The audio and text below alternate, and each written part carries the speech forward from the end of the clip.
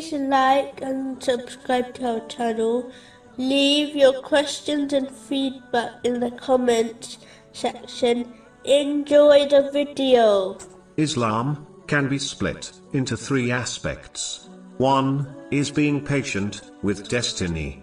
The second is fulfilling the commands of Allah, the Exalted, in the form of good deeds. And the final aspect is refraining from the prohibitions, which are defined as sins.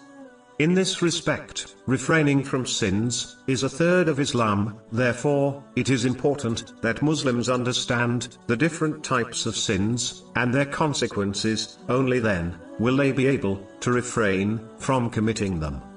Sins have been classified as minor and major. Over time, many definitions have been given regarding what exactly a major sin is. One simple classification is that any sin which Islam has commanded the Islamic government to punish is classed a major sin.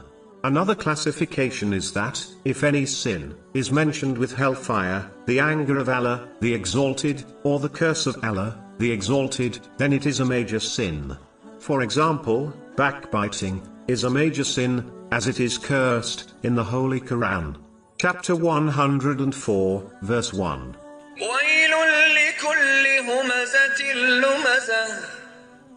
Woe to every scorner and mocker. Some Muslims believe there are only 7 major sins which have been mentioned in a narration found in Sahih Bukhari, number 2766. But they fail to realize that even though these 7 are major sins, it does not mean that they are only 7.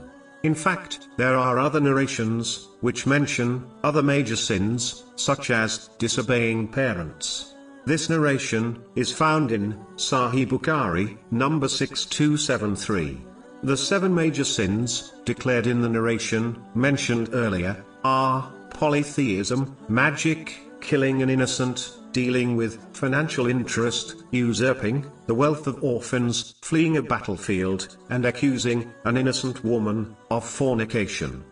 It is important to note that when one persists on minor sins, they become major in the sight of Islam. Major sins are only forgiven with sincere repentance, whereas minor sins can be erased by avoiding the major sins and performing righteous deeds. Chapter 4, verse 31.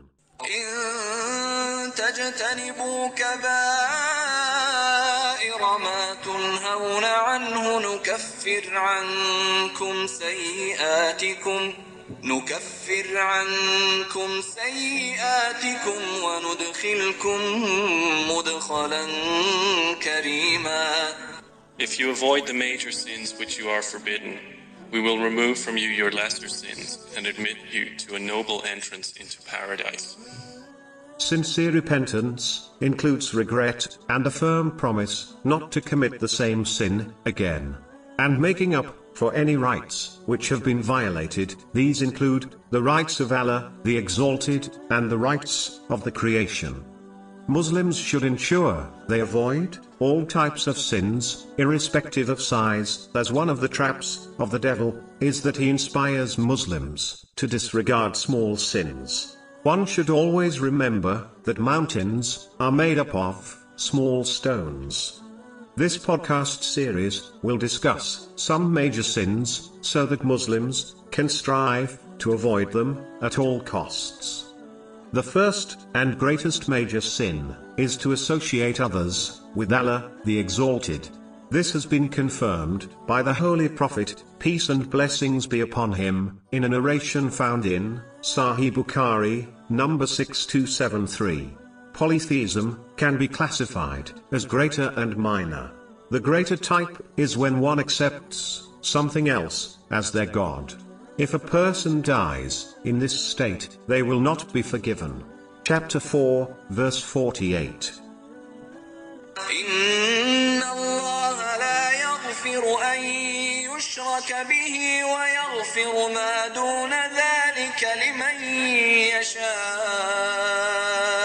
Indeed, Allah does not forgive association with Him, but He forgives what is less than that for whom he wills. The minor type is when one shows off their actions. This has been confirmed in many narrations, such as one found in Sunan Ibn Majah, number 3989. On Judgment Day, those who performed deeds to please others besides Allah, the Exalted, will be commanded to gain their reward from them, which will not be possible.